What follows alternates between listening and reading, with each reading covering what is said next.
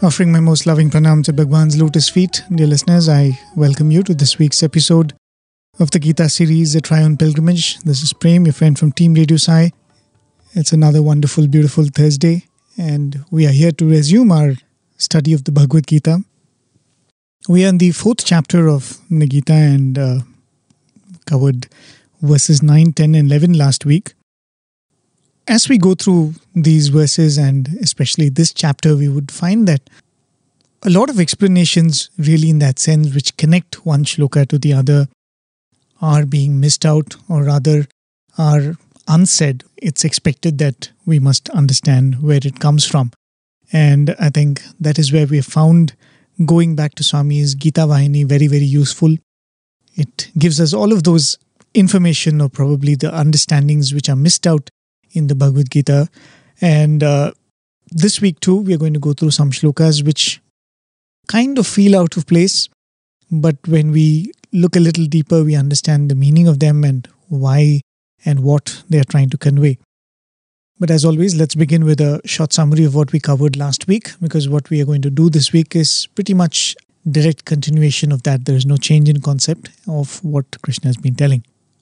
We went through verses 9, 10, 11 as I said. In verse number 9, Krishna says, and this is after having described the nature of an avatar. He says that whoever understands the nature of an avatar's karma and birth, such a person doesn't have a rebirth after discarding the body. That is, one attains freedom from the cycle of birth and death. But the fact is, this cannot be explained, or this nature of the avatar and his birth and his actions and why he does certain things cannot be explained in 2 verses and cannot be understood merely by going through these few verses of the Bhagavad Gita. In fact, the very next shloka, Krishna mentions what will be the nature of such a person who has understood the janma and karma of the avatar. He says that it is possible to understand many have attained me in this manner, but then he explains what happens to the nature of such a person. He says they will have no attachment, no fear, no anger. They would be absorbed in God, and they would be purified by the tapas of jnana, or by the fire of wisdom. I'd explain the importance of this particular verse, that when we see God as perfection, it is like interacting with a mirror. Every person we come across is like a mirror, but every person we come across is like a flawed mirror. And in a flawed mirror, we always have this tendency to attribute any flaw that we see in this reflection to the mirror, even if the flaw is with us.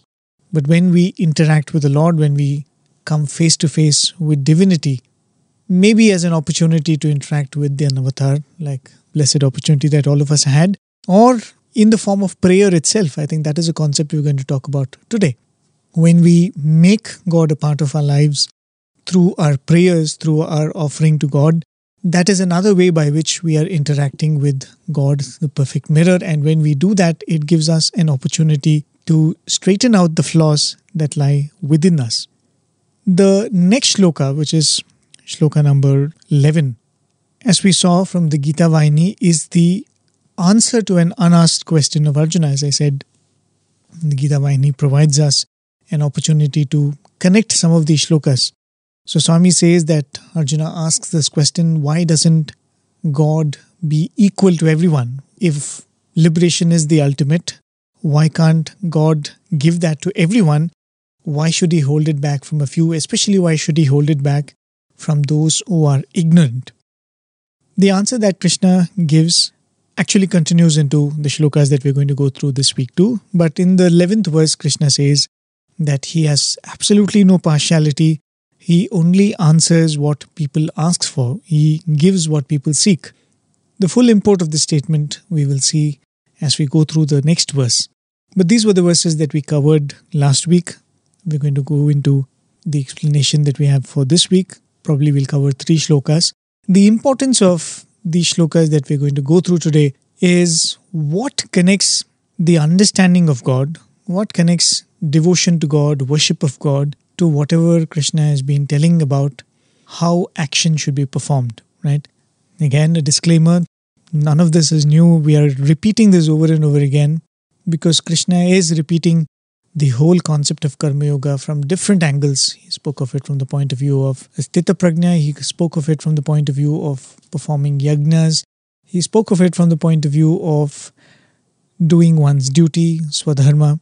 So now he's going to speak of the same Karma Yoga aspect with the emphasis of prayer or worship, right, as we're going to see. So we'll go to verse number 12 of chapter 4. As always, we'll listen to the shloka in the voice of Brother Sham. I'll give you a very brief meaning after that, and then we'll discuss in detail what Krishna is conveying in this shloka. Kankshantah karmanam siddhim yajanta iha devatah Kshipram himanushe loke siddhirbhavati karmaja. Longing for the fruition of actions, they worship the gods here. For in the human world, success from action comes quickly. So Krishna had said that I respond the way I am approached. And this he said in response to, as we saw, the accusation that he is partial or not compassionate enough. When he can give the ultimate freedom, why doesn't he give that to everyone? Why does he hold back? I think it's necessary to understand how we have literally misunderstood the idea of compassion. And if God was to be compassionate in this manner, how he will actually be unjust. And also we must think a little deeper about the concept of prayer itself and how we can say that spiritual progress is in a sense a change in the nature of prayer itself or nature in the way we pray itself. First we'll talk about why Krishna says, I am what you think I am, or I give what you ask. That particular verse can be interpreted in all these ways. These are only different ways of putting the same thing. And the great Annamaya, the saint Annamaya, puts it in a statement which Swami has also very much quoted in many of his discourses. Yenta matramuna yevvaru talachina anta matrame nivu. The way God is approached, that is what he appears to be. What we seek from him is what we get from him. When we were in school or when we were in college, I'm sure many of us would have come across some of our teachers who are very, very magnanimous when it comes to giving marks when they're correcting our answer sheets. People like me who are pretty much below average in studies would probably like these teachers because we end up getting good marks. But if you look at it, those who actually work really hard, who have studied diligently through the year, who have done whatever has to be done as a student, who have performed their duty rightly, they would probably not like such magnanimous pouring of marks. It's not that these students didn't want others to get marks, but when a teacher gives too much or much more than what a student deserves, if you look at it, hard work loses its value. Someone who says, as I said, has been very diligent in the course of the study, was done whatever needs to be done as a student, and then gets an O grade. And let's say there's another person who's probably lazed around, who's not done his study through the year. Just before the exam, he's just crammed in something. And let's say that person also ends up getting an O grade. Effort and skill loses its value in such a situation, and people will be discouraged to work more sincerely, isn't it? But at the same time, if the teacher is way too strict, even then the students might get discouraged. So a good teacher always strikes a balance where his or her compassion encourages the average student by giving the student confidence that they can also get good grades, but at the same time, it doesn't make the top graders feel unrewarded or make effort feel useless. I think in many ways God is very much like that. Goodness, effort, sincerity, righteousness have to be rewarded, but at the same time, the weak and the faltering also have to be given the confidence that they too can pick themselves up. So in a sense, I think God has created a system that caters to both these categories. I should say that I'm just thinking aloud. I might be wrong, or my description or the explanation that I'm giving might be an oversimplification of the idea of how God has created this system. But just as I said, I'm thinking aloud, and I'm just inviting all of you to think along with me. Unlike the example that I just gave, the concept that we are talking about in the Bhagavad Gita is slightly different. In fact, it is slightly even paradoxical. Putting it all in concept, Krishna is speaking about the importance of karma, right? That is what he's been telling in the good part of the 3rd chapter. In the beginning of this chapter, he's been telling that everybody has to perform karma, nobody is exempted. So he's talking about the importance of karma, but is also telling Arjuna that one must give up kartritva. One must do what they're supposed to do, but the ultimate idea is to give up doership itself. So you're supposed to do, but you're supposed to give up doership. You're supposed to perform karma, but you're not supposed to be the doer or the karta, right? You have to give up doership or kartritva. And in all this, prayer forms a link between this doing and giving up doership. Let me try to explain this. It's a very, very important theme. Much of what we wish to achieve in this world can be actually achieved through our own efforts, right? Swami would say that God has given each one of us enough talent and ability to feed ourselves, clothe ourselves, and protect ourselves and those who belong to us, right? So that is the first driving force for actions itself. Why do we act? Because we believe that what I want or what I need, I can achieve through my actions. And we have all the time, needs and desires, and to fulfill them, we have the requisite time and energy, and so we work and try to achieve what we need and what we desire. So each one of us, it goes without saying, must be prepared to work, and God gives us enough opportunities to see that our actions succeed. From the simplest to the most complicated, I work hard, I get good marks, I work hard in my business, I see good results, right? I'm trying to learn something, I'm trying to learn a new language. If I put my effort, I do see that there are results. Somebody might be able to do it easier than me, but nevertheless, there is always a reward for hard work, right? That's why Swami would say it all starts with the will to do something, the will to achieve something, a little bit of confidence and some hard work. And then when good results start showing up, then we start growing in our confidence. We are now willing to put in a little more effort, and then it becomes a cycle thereafter. But at the same time, life is also filled with uncertainties, right?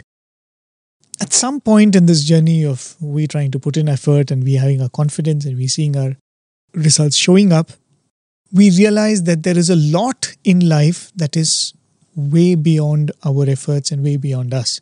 The example that I generally like to give is that of health.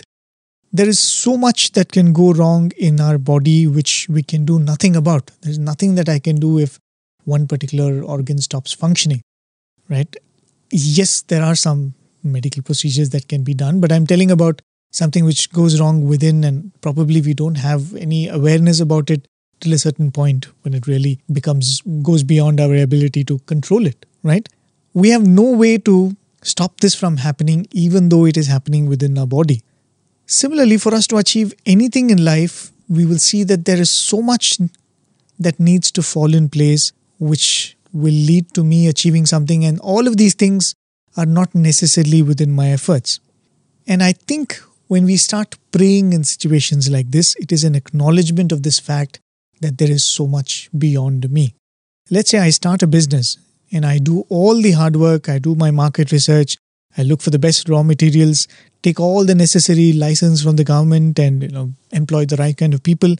But still I am not sure that my business will succeed. Because the fact is, much of the success that I see at the end of the day depends on factors that are beyond me. Similarly, the example that I always go back to, if I'm a farmer, I plow, I sow, I water, I put manure and fertilizer and whatever is there within my effort. I do everything that I'm supposed to do, but still if there is an untimely rain or a flood, I will not see the results of my actions.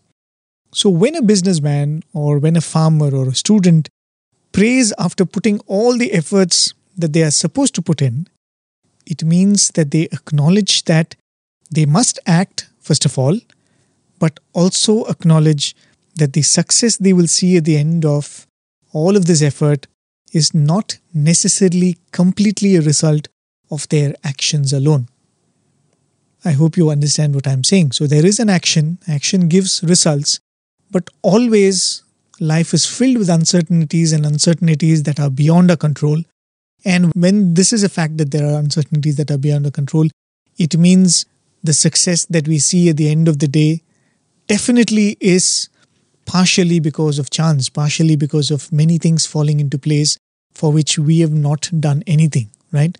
And when we start praying, when we start bringing God into the equation, it is an acknowledgement that my success is not a result of my actions alone, right?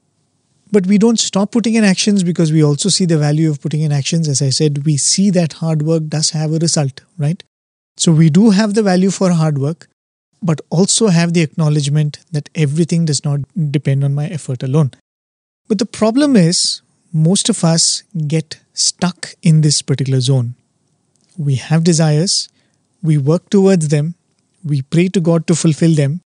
When what we want doesn't happen, we pray harder, we work more, and in the case of some people who are morally compromised, they probably would not hesitate to manipulate the situation too. And why does all this happen? Because worldly success and gain is actually easy to get. If it was something which was way beyond us, I don't think we will try at all, right? Worldly success is always like something which is just out there, and we always have this tendency to believe that I just need to try a little harder and I will get it, right? And that is what is being told in this particular verse. In this journey, sometimes, we will come to the stage where we ask this question: why am I not getting what I seek? Why things don't go my way? Especially when we have put in all the best efforts, especially when we have been fair, we have not cheated anybody. I'm working so hard, I'm also praying, still things don't happen. At such a time, we might probably pause and ask this question: is there a bigger reason for this? Is there a bigger reason why I succeed? And is there a bigger reason why I fail sometimes? And this thought itself, which is actually a thought of self-inquiry, a thought of looking deeper, right? Asking some important spiritual questions. These questions will not come to us if we have not led a dharmic life. As I said, as long as we have that option of manipulating the situation, taking to immoral ways, it is not likely that we will ask these questions. I think we've spoken about this also in one of the episodes, where when we have led a moral life, when you've tried all that we have to try, and still things don't work out, it is at such a time that the buddhi or the discrimination begins to turn inward and ask these very, very important spiritual questions. We take to the path of inquiry only when we have led a dharmic life and the mind has been purified through that process, right? That's why Swami keeps on saying, and we've seen in the Bhagavad Gita also so many times, that one of the primary roles of karma is chitta shuddhi. When we perform our duties, it purifies the mind and leads us to a point where this buddhi will turn within and ask this question: why am I succeeding sometimes? Why am I failing sometimes? Is there a bigger reason for this? We will come back to this because this question is the connection that I was telling between action and going beyond action.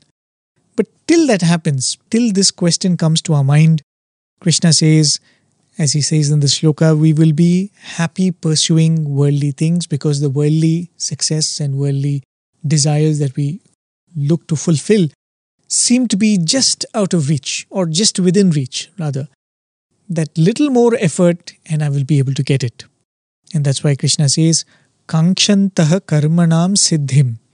Kangshantaha means desiring, karmanam siddhim, the fulfillment of actions. I want something, I have put in my karma, and now I want to see success. So those that want to see their efforts succeed, Kangshantaha karmanam siddhim, yajanta iha devataha, they worship gods and deities here. Yajanta means to worship. Actually, Yajanta also means to perform sacrifices, but I think the most perform yajnas. But here, the word Yajanta is rightly translated as they worship God or they try to please gods, trying to fulfill certain desires. The word iha, which is used here, actually means here, but this particular line can be explained in two ways. Yajanta iha devataha, which means worship is performed to deities in this world, or we can see it as kankshantaha karmanam siddhim iha, to see the fulfillment of one's worldly desires. Because the word iha also means worldly. So when we add iha to kankshantaha karmanam siddhim iha, it means that with the desire to fulfill worldly desires, one turns to God. And then he goes on to say, because manushe loke, in this human world, siddhir bhavati, success is attained, karmaja, success of what kind? Success that can be got through one's actions, karmaja. Kshipram, which means quickly. So such success that can be attained through one's actions can be easily and quickly attained in this particular world. So people are more than happy to continue to pray for only that. We are happy to pray for those worldly desires which actually can be attained through our actions alone, but we find that our actions are just falling short. So for such things we turn to God, and as I said, we get stuck in that level. But why does Krishna say devataha? He says yajante iha devataha. Devataha means deities. Krishna doesn't say they worship Paramatma or the Supreme Lord.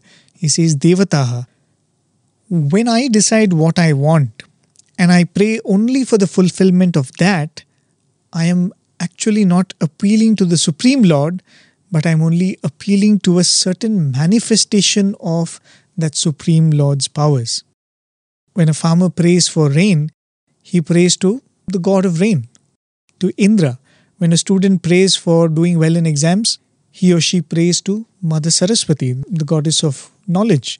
When a businessman wants profit, we say he prays to Mother Lakshmi, who is supposed to be the goddess of wealth. So we are very clear of what we want, so we pray very, very specifically only for that thing that we want. So such prayers are actually not addressed to the Supreme Lord. Even if we are addressing to the Supreme Lord, we are seeking the manifestation of a certain power of that Lord.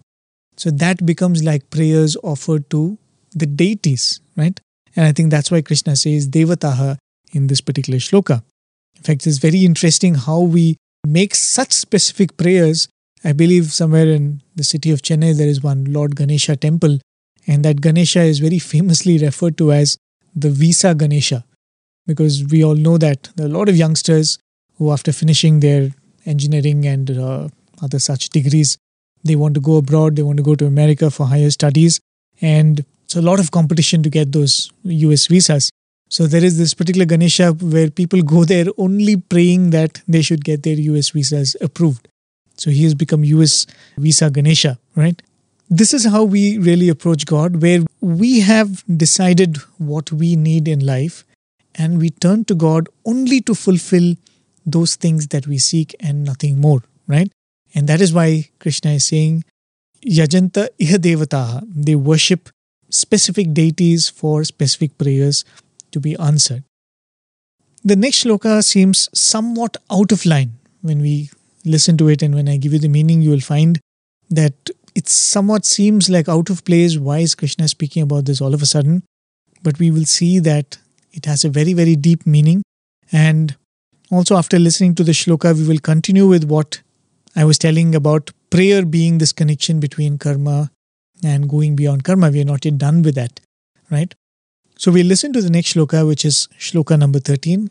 I'll give you the brief meaning of that, and then we will dwell deep into it because it's very, very necessary, at least for this shloka.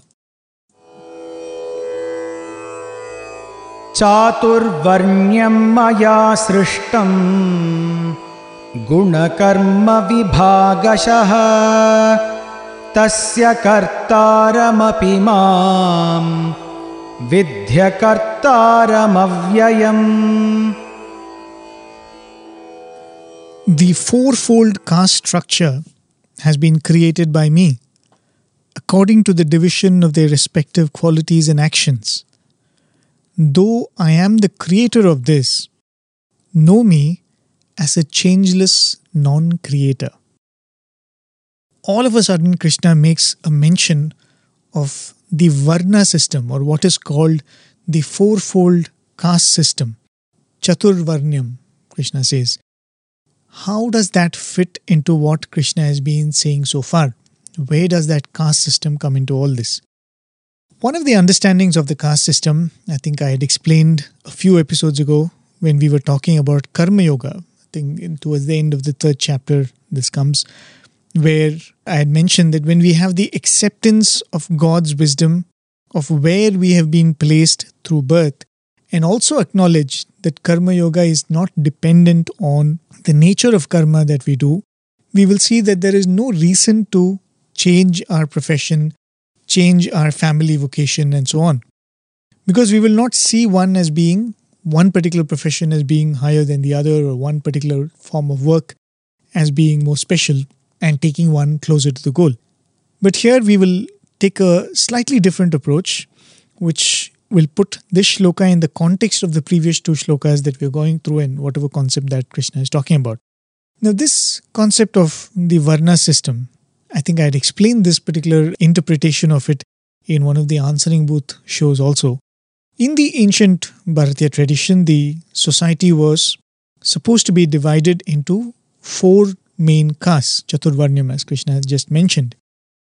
The lowest caste was supposed to be the Shudras, or the worker class. Then come the Vaishyas, they're supposed to be the business community. Higher than the Shudras and the Vaishyas are the Kshatriyas, the ruling class. And the highest of the four are the Brahmanas, or the priestly and the learned class. Now, this is a system that has understandably completely gone wrong, and it has led to a lot of discrimination, and we all know about all of that. I think most of us have lived in a period, or most of the elders would vouch for this fact that they've all lived in this period where they've seen this kind of discrimination based on caste. But when Krishna says here that I created these castes, Krishna is taking full credit for having created this system. Why does he say that? He says in this particular shloka, Chaturvarnyam Maya Shrishtam. The fourfold caste system, Maya Shrishtam, was created by me. But what Krishna is referring to is not the mess of the caste system which has been created by us. He has created the caste system, but the mess that the caste system has become, I think that is our doing, right? But he is referring to it in its original form. And he clearly states that the system was created on the basis of not birth, but of karma and guna. Chaturvarnyam Maya Srishtam Guna Karma Vibhagashaha. Guna Karma Vibhagashaha means on the basis of guna and karma, one's nature and one's kind of actions they perform. Now, what is the context in which the Krishna is making this particular statement, or this particular shloka? How does it come in here? Krishna said, I bless people based on what they seek. And most people are stuck in achieving things that they can achieve through their karma itself. So people, based on their approach to karma, can be divided into four categories. And these four categories reflect as four types of professions, the professions, some of which I just mentioned. Today we don't see that perfect correlation between the profession and the nature of karma, as Krishna just said. And that is the reason for this whole system breaking down and this whole system turning into an ugly discriminative system. But if we go back to the original source of it, which Krishna says, I have created this and I have created this for the benefit of the world. Let us start with the lowest class, the Sudras. Now these people are supposed to be those that perform manual labor. They are supposed to be the daily wage workers. What defines this category of people? They offer their work for the money that is paid to them. You pay them, they will work. You want them to come tomorrow and work again, you have to pay them again, right? Now, I'm not saying that all laborers are like this, that they only trade their effort and they work for money. But what Krishna refers to as Shudras are people who work in this manner. I hope I'm making myself clear. I'm not saying that all daily wage workers or all those people who do hard labor are Shudras, but all those who trade their work or trade their energy and effort only on the basis of money and give and take, they fall under this category called Shudras. So they are very, very particular that they will work only as much as they are paid, right? It's a clear barter system of how much you pay them, that much they will work. So in society, how does this particular nature express itself, or in what profession does it express itself? Yes, as daily wage workers, because they end up doing activity which the other people probably will not do for the sake of money. Since they are ready to trade their effort for money, a lot of other menial jobs which probably others will not do can be got done through these people because they are ready to do anything when they're given money, right? So this is the lowest category of people. It is not the category that, what we see today as the lower class, the backward class, or whatever, Dalits. None of these names actually refer to what Krishna is saying as Shudras. Shudras are purely people who trade their karma for money, right? That's all is the best definition of the Shudras. Then come the second last, or the Vaishyas. They are supposed to be the business class. Now, the business class are also money-minded. There's no doubt about that, right? But they know the art of investing. They don't look at direct monetization of each and every effort of theirs. A businessman will be ready to put in effort without any reward for a period of time, knowing that there are going to be returns later, right? And that is what differentiates the nature of a Vaishya from the nature of a Shudra, right? So this kind of work, first of all, calls for a little more intelligence and a little more thinking, and it does call for a little bit of sacrifice, right? Swami says one of the forms of sacrifice is you give up something to gain something, right? Even when you go to a shop, you do a monetary transaction. Swami says that is also a form of sacrifice. You give up what you have to gain something, right? So a businessman is somebody who knows the art of investing, who knows the art of holding back sometimes and sacrificing sometimes for a greater gain later. So this kind of work, as I said, calls for a little bit of intelligence and a little bit of sacrifice too. So the nature is they also want material benefits, but they are wise enough to know that to gain more, you should be ready to give up little. So this nature defines the second last category, or the Vaishyas. Then comes the Kshatriyas. Now the Kshatriyas are those who are supposed to rule and protect the society. For this class, the most important thing in their life is honor and respect. And that is why they end up being the warrior class. For honor or to protect the country, they will be ready to sacrifice anything, including their life, right? So that nature defines this class. They also work for money, there's no doubt about that.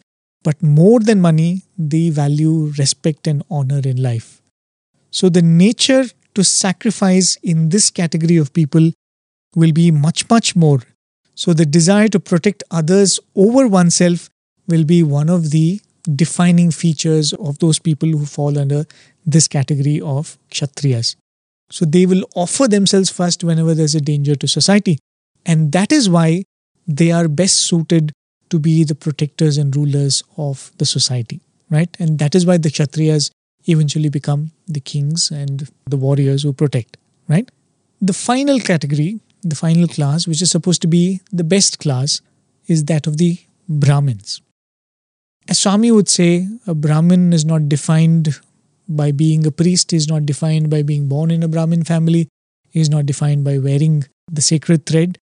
A Brahmin is one who is preoccupied with Brahman. Only such a person can be defined as a Brahmin. The one whose goal is Brahman, who is constantly seeking Brahman. They're not interested in money. They're not interested in property. They are not even interested in name and honor. Their only focus is the ultimate goal of Brahman. So they do not try to monetize their action like the other categories, nor do they act to be respected or revered. So the moment I say this, you can understand how the system is broken down. I mean, those who are born Brahmins who have gone into business, those who are born into probably the lower classes, have now raised themselves to the level of, we have so many saints in India. One of the saints I can think of right away is a saint in Maharashtra called Chokha Mela. Right? He's supposed to have been born in a so-called Sudra family, but he raises himself to the level of a saint because he became a Brahmin because he pursued Brahman one-pointedly, right? So the best definition of a Brahmin is not he's a priest or he's a teacher or he's this or he's that, one who pursues the ultimate goal in life, right? So such a person, when this nature translates into society in work, they work towards release from karma. They do not try to monetize their karma. They perform karma only to be released from karma. So not that the Brahmins don't need food and place to stay and to be protected, but what they do will never be for any of these things. A Kshatriya acts for honor. A Vaishya acts for a larger benefit in mind, a larger wealth in mind. A Shudra acts for sustenance. But a Brahmin is one who acts to be released from action itself, right? So, in other words, a Karma Yogi is only the person who can be called a Brahmin, right? And that is why, if you see, when you look at it as what is the profession as such, the Brahmins take up when it comes to the society, they take up the preservation of knowledge and the sharing of knowledge. They become teachers, they become physicians, they become priests, right? So whatever requires that kind of sacred nature which should not be connected with money, all of those professions go to these class, right? So it has got nothing to do with profession really, but it all has to do with the kind of karma that they perform and the kind of attitude with which the karma is performed. And that's why Krishna says karma and guna define the varnas. The 4 varnas are defined by the actions, the way they are performed, and the nature or the gunas. So Krishna clearly says, I created these categories. In other words, all these kinds of people come from him and approach him, right? As he had told in the 11th verse that we had gone through last week, Mama vartaman anuvartante manushyaha partha sarvasha. All kinds of people following all kinds of paths come to me eventually. So if Krishna were to give the same to all, he will be diluting this difference, right? Going back to what Arjuna was saying, that why can't you give the ultimate to everybody? If Krishna were to give that ultimate to everybody, as just like how an indiscriminately magnanimous teacher pouring marks is going to blur the distinction between a very good student, a hardworking student, and a lazy student, similarly, if Krishna were to give the same blessing to all, he will actually be diluting the difference what we just went through as the difference between the 4 classes, right? Discriminating and treating badly based on the abilities is completely wrong, right? A teacher who is being partial towards a student that is really good, that's a different thing and that is wrong. But at the same time, one must lift oneself through effort and wisdom, and that must be encouraged, right? So each of these types of people turn to God. The Shudras for sustenance, the Vaishyas for more wealth and prosperity, the Kshatriyas for name, fame and honor, and the Brahmins for liberation. And Krishna says, Ye yatha mam prapadyante tan tatha eva bhajamyaham. I reward people just as they seek from me, and by doing that, what does Krishna do? He ensures that these 4 categories are maintained in that same manner. Because the way you approach, if I'm going to give you, I clearly am making this distinction. And in that manner, Krishna says, I have created these varnas. But we must remember that the flaws in the system cannot be attributed to God. God might have created the caste system in this manner that I just explained, but we have created the caste discrimination. God created 2 genders, but we created gender biases. It was not God who did it. God created rich and poor, but we have created divide between rich and poor. So the flaws in the system cannot be attributed to God. Because Krishna says, I am available and you are free to ask what you want and I will respond as per your prayer. But then you cannot attribute the problems that come from that to me. That is why in the next line Krishna says, Tasya kartaram apimam. Even though I am the creator of this, kartaram mam means I am the creator. Vidhi, know that. Akartaram, non-doer, avyayam, immutable, which means Tasya kartaram apimam vidhi akartaram avyayam. Though this was created by me, know me as the non-doer who is changeless. This particular word, avyayam, I think we had defined it when we were going through the second chapter itself. And how it is related to being a doer or not being a non-doer. The word avyayam means that which is changeless, that does not need to do anything to change. And as it is being said here, akartaram avyayam. That is why he's saying akartaram avyayam means one who is changeless can never be the doer. If I do not want to progress, if there is nothing for me to change, there is nothing for me to attain, I will never be a doer, right? If I put my hand in the fire, I think this was another example that I had given, I might say that the fire has burnt me, but actually the fire has not burnt me. I have put my hand in the fire has continued to be itself, right? And I think that is what Krishna is referring here. You cannot attribute the flaws in the system to him because he is not the doer in that sense.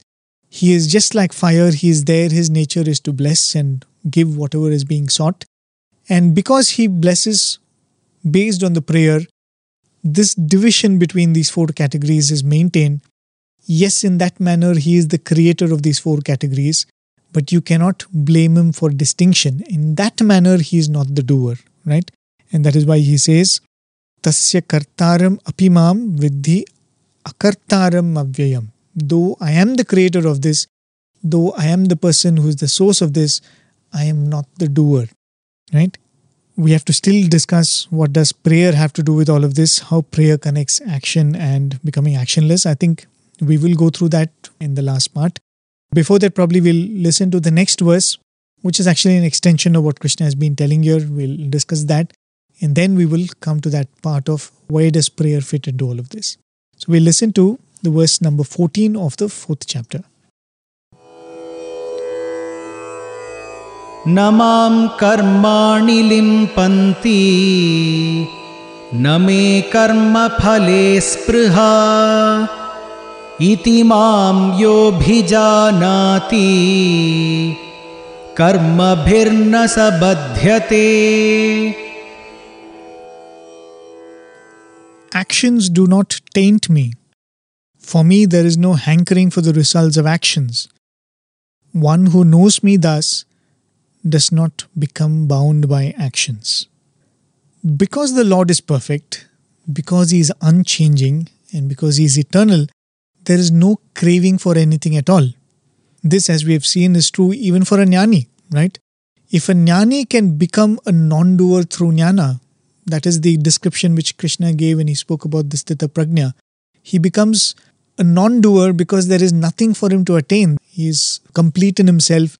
He is immersed in himself. He finds all joy and happiness by going within. He does not have anything to gain from the world. So such a person, even if he acts, he does not become the doer, right? If that is the case of a person who attains jnana and becomes a non-doer, how can the Lord, who is knowledge itself, be a doer? And that's what Krishna reiterates here. Namam karmani limpanti. Limpante means to stain. Karmani, actions, na limpanti, do not stain. Name karma phale spruha. I do not have the craving for karma phala. Iti mam yaha abhijanati. Whoever knows me or understands me as such, as the non-doer, kartaram apimam akartaram avyayam, as the creator of all this, but still not the doer, what happens to such a person who understands me as this? Iti mam yaha abhijanati. Whoever understands me in this manner, karma bihi nasa badhyate. They are no more bound by actions. Karma bihi nasa badhyate. Now, what did we start with? We saw how Krishna is trying to speak about the importance of karma. At the same time, he was telling Arjuna to be a non-doer. And here Krishna is explaining how he is the doer, yet the non-doer. And he's also saying, those who know me as this, which means those who learn this, they will be free from the bounds of karma. And how does Krishna be the non-doer in spite of acting? He says he's just being himself. There is no favoritism in his actions. The actions are not dictated by his likes and dislikes. And since there is no likes and dislikes, there is no question of desiring for the results at all. So that is the clue that Krishna is giving. Now, how is all of this connected to prayer? Going back to what we started with, we all have some desires, and the means to achieve them is through our actions. When we pray, as I said, it is an acknowledgement that there are factors that are beyond my control. And when we finally become successful in our endeavor, we also know that it was not only through our efforts that we attained the success. Eventually, when we go through life in this manner, we will learn that what we must do is, as the famous adage goes, we must do our best and leave the rest to God, right? But we still have desires. We still have our idea of what is good for us and what we want. Sometimes we get it, sometimes we don't. Eventually, when we go through this up and down over and over again, that success and failure, as I said, for a brief moment, we'll be caught up in that cycle. When success eludes us, we will work harder, we will pray harder. But at some point, we will find that there is something which is beyond us, and how much ever we pray, however hard we work, sometimes things don't happen the way we want it. So eventually, we will start wondering, why is it that our prayers don't get answered all the time? And I think slowly this understanding comes that maybe there is a reason why things happen the way they happen.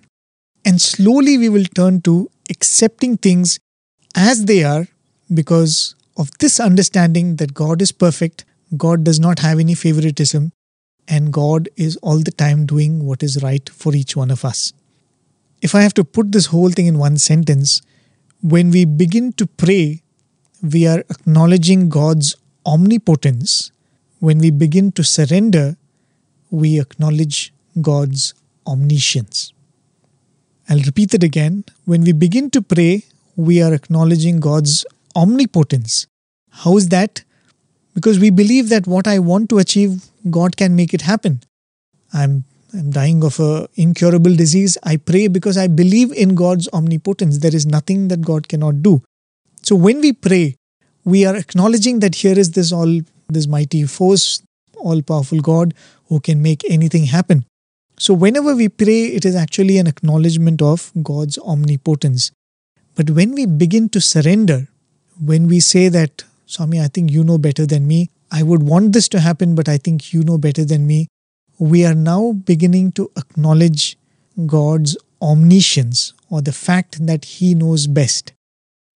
So He is all-knowing, and certainly He knows what is best for each one of us far better than we ourselves know. So the need to ask, the need to change things in our life begins to go out of the picture, right? In other words, as we've been talking over and over again, it leads us to a state where we start completely giving up our raga and dvesha. We just become patient witnesses to our own lives. We just say that, okay, this is what happens. Maybe there is a reason for this. And we begin to acknowledge God's role in all of this. And I think that is why Krishna keeps repeating in the verse that we went through today and in the verse that we went through, I think last week or the week before that, where he says that those who understand me this way, they will reach me, right? Why is that understanding God's nature so very important? And this turning towards this question of why are things happening the way they are happening, this will not happen unless the mind itself gets purified through performing good karma, through performing our duties. So then what happens to our actions? Let us say that I've come to the state where I say there's nothing for me to ask, Swami will do whatever has to be done. So I don't have to tell him that do it this way, or let me get this, or let me become rich. There's nothing to ask. Then what happens to our actions? As I said, we perform actions because there are desires and needs to fulfill, and actions is a means to that.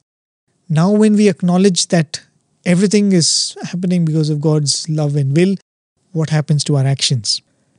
When I start praying and when I say that I will do my best and I'll leave the rest to Swami, then doing my best effort has already started becoming a means by which I worship, right? Instead of that being my effort, my action has already started becoming a part of my prayer. I go in front of Swami and pray, and I know that my prayer will not be complete if I have not put my own efforts, right? So in that sense, my efforts have already started becoming a part of my prayer. And when I come to this understanding that everything happens because of His will, all of my efforts, I will start looking at it only as a form of prayer, right?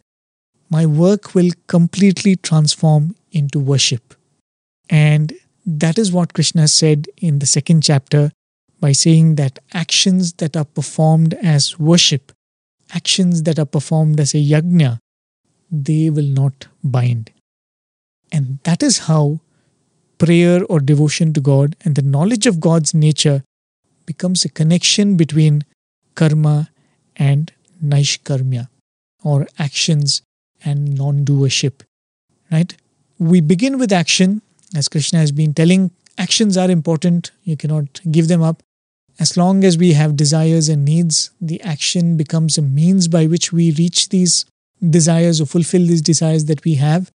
And then slowly this idea of prayer comes into picture, where we start acknowledging that everything is not attained only by action. We start giving lesser and lesser importance to the actions that we perform. And in the process, what happens? The action does not cease to remain as action, but it starts becoming a form of worship. Work itself becomes a form of worship. And when we come to a point where we are in the state of complete surrender and say that everything happens only because of the will of God, now whatever actions I do, it becomes an expression of my devotion to God. It becomes purely only a form of worship and nothing more.